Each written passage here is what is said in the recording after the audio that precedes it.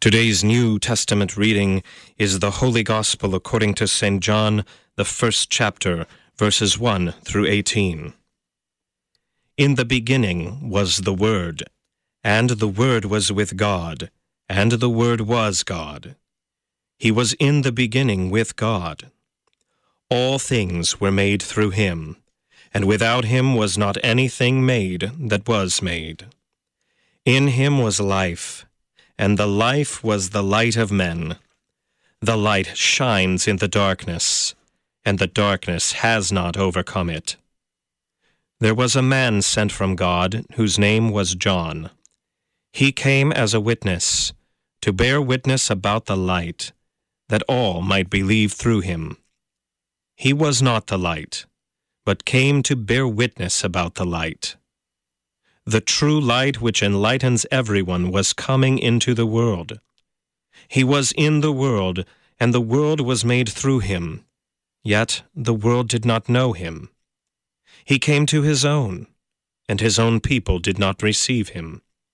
But to all who did receive him, who believed in his name, he gave the right to become children of God, who were born not of blood, nor of the will of the flesh, nor of the will of man, but of God.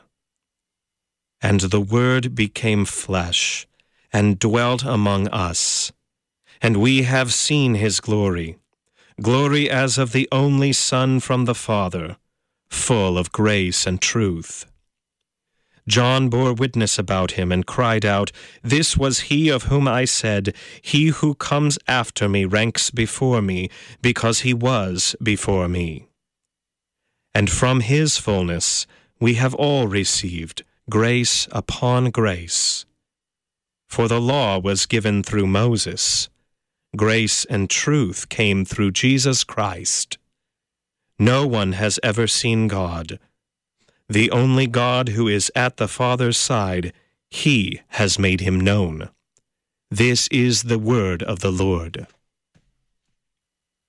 For today's meditation on God's Word, we welcome Pastor Adam Salinas from Golgotha Lutheran Church in Wausau, Nebraska. Grace to you and peace from God our Father and the Lord Jesus Christ. Amen. A text for our meditation today is taken from the Gospel of St. John, chapter 1, verses 1 through 18. The name of Jesus Christ. Alleluia. Amen. Dear brothers and sisters in our Lord and our Savior, Jesus Christ, in the beginning was the Word, and the Word was with God, and the Word was God. He was in the beginning with God, and the Word became flesh and dwelt among us. When St. John says that the Word, which was and is and always will be God, became flesh, what he is telling us is that God is reuniting together what was torn asunder. God will not deny himself, even if man denies him. God's original intention for his creation would prevail in the end.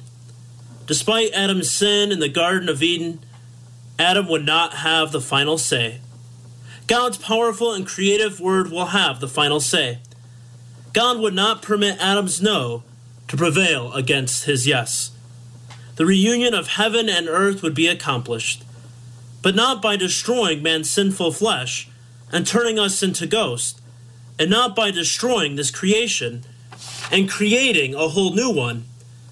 Jesus Christ, God's very own Son, comes in the flesh, with all of the weaknesses and limitations of the human flesh.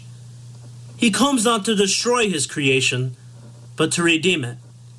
Not to take us out of this world, but to give to all flesh his Holy Spirit in this world. God does this all through Jesus Christ, the Word made flesh. And the Word became flesh and dwelt among us. Jesus Christ is true man. He is not an abstract man or spiritual being who just appears to have flesh. He is flesh of our flesh and bone of our bones.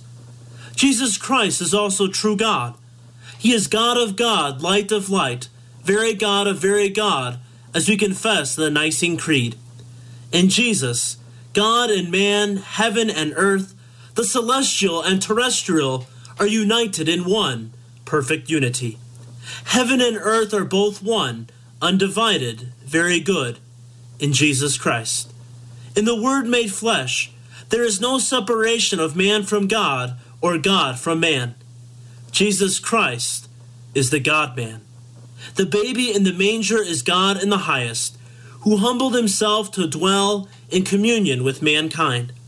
In Christ, God has reconciled, and he reunited heaven and earth, the spirit and the flesh with each other again.